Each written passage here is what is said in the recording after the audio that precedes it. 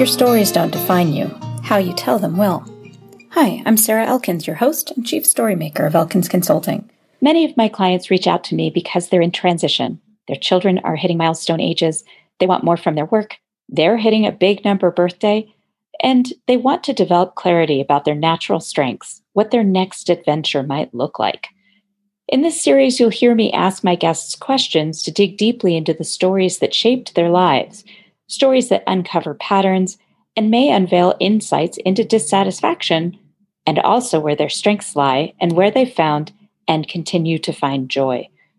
This podcast's intention is to have listeners think of their own related stories and how they tell them, discovering the internal messages that are limiting their success, and discovering how to shift their stories so they become positive life lessons to move them forward. If you're curious about what it would be like to work with me, visit elkinsconsulting.com and schedule a one-time 90-minute StrengthsFinder session. Episode 225, Uncommon Storytelling Tips Number 2. Last week's episode was the first in a series of uncommon storytelling tips, a collection of ideas I've been using for years that you probably haven't read before that will immediately improve your storytelling skills when you apply them. In episode 224, I shared the concept of the perception gap, the difference between how you see yourself and how others are actually experiencing you. How is that a storytelling tip? Well, I shared 3 strategies to reduce the perception gap, and number 3 was to start collecting personal stories that demonstrate your character and values as you want people to see and experience them. The next step, and uncommon storytelling tip number 2, is this. Identify those stories that demonstrate your character, values, and skills, and begin to collect them based on specific categories. When I'm preparing for a keynote presentation or workshop, the first thing I do is to consider who is in the audience. Are they mostly women or a pretty even mix of genders? What's the likely age range of the group? What do they most likely have in common? Last week, I had the honor of speaking with a group of students at the University of Montana Western in Dillon, Montana. It was the end-of-year dinner for students participating in the TRIO program on that campus. The students range in age from 18 to 40-ish, a pretty even mix of gender, and the thing they have in common is that most are first-generation college students. Most are from the most rural parts of the western states of the U.S. We're talking about children of ranchers and farmers and families living on reservations. I knew a story that included some aspect of my challenges in college, being broke, having a wreck of a car, struggles with having enough food to eat. Those are the stories that would likely resonate with everyone in the room. I was right. I asked the students why I shared the story that I shared at the very beginning of the presentation. I wanted to see them put together aspects of storytelling that they may not have considered before. They did not disappoint. They were thoughtful with their answers. They said, "You told the story to build trust with us, to demonstrate vulnerability, to make us feel like you could relate to us and our current experience." My story portfolio includes categories like demonstrates resilience, demonstrates storytelling skills, which usually includes teaching, demonstrates facilitation and training skills, builds trust and rapport. There's always crossover in the stories. One story can demonstrate all of those things.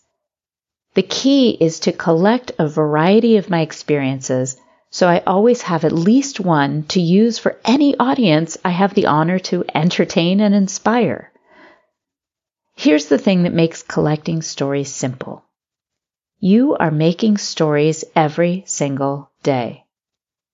And if your behavior is in alignment with how you want to be seen, in other words, you're paying attention to shrinking that perception gap, you have at least one story almost every day to add to your portfolio. It's just a matter of awareness. Here's an example. It was 7:30 at night, and I had just finished writing a proposal for a potential client. When I walked into the kitchen, I realized my husband was still working, and neither of us had thought about dinner. I was hungry. I looked in the freezer and couldn't find anything I was confident that I could make really fast. Opening the refrigerator, I saw a bunch of leftovers from the past few nights. A small portion of cooked steak, celery, half a poblano pepper, a few old mushrooms, a container of cooked peas and carrots, and some roasted potatoes. Perfect. Heating up the cast iron skillet, I chopped up the last of the steak, celery, and potatoes.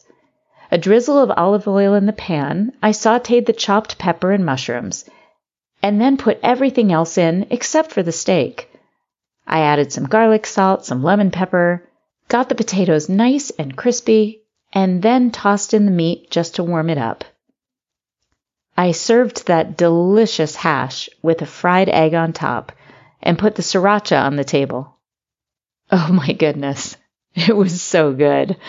My husband loved it. You could make this again, Sarah. This was really good. Now think about this for a moment. This is not an epic story, but it is a meaningful story. Why? Because it demonstrates so many things about me that I would love for people to know. I'm a good cook, but I'd never have to say those words after you heard the story. I'm resourceful, and I don't like to waste, especially precious food. I find great satisfaction in adapting and experimenting successfully in my kitchen, and I find incredible pleasure in feeding people good food. So what did you hear in that story? Did it make you hungry? What story of your own popped into your head that this memory made you want to share?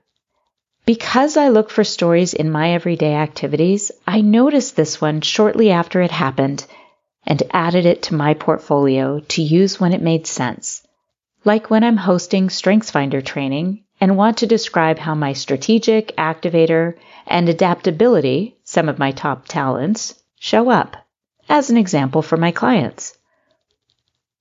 That's it, friends. Your number 2 uncommon storytelling tip. Take some time at the end of each week to consider what stories you made, to jot down notes about what happened, where you were, who else was there, and what character traits, values, and skills these experiences demonstrated. Build your story portfolio one meaningful moment at a time.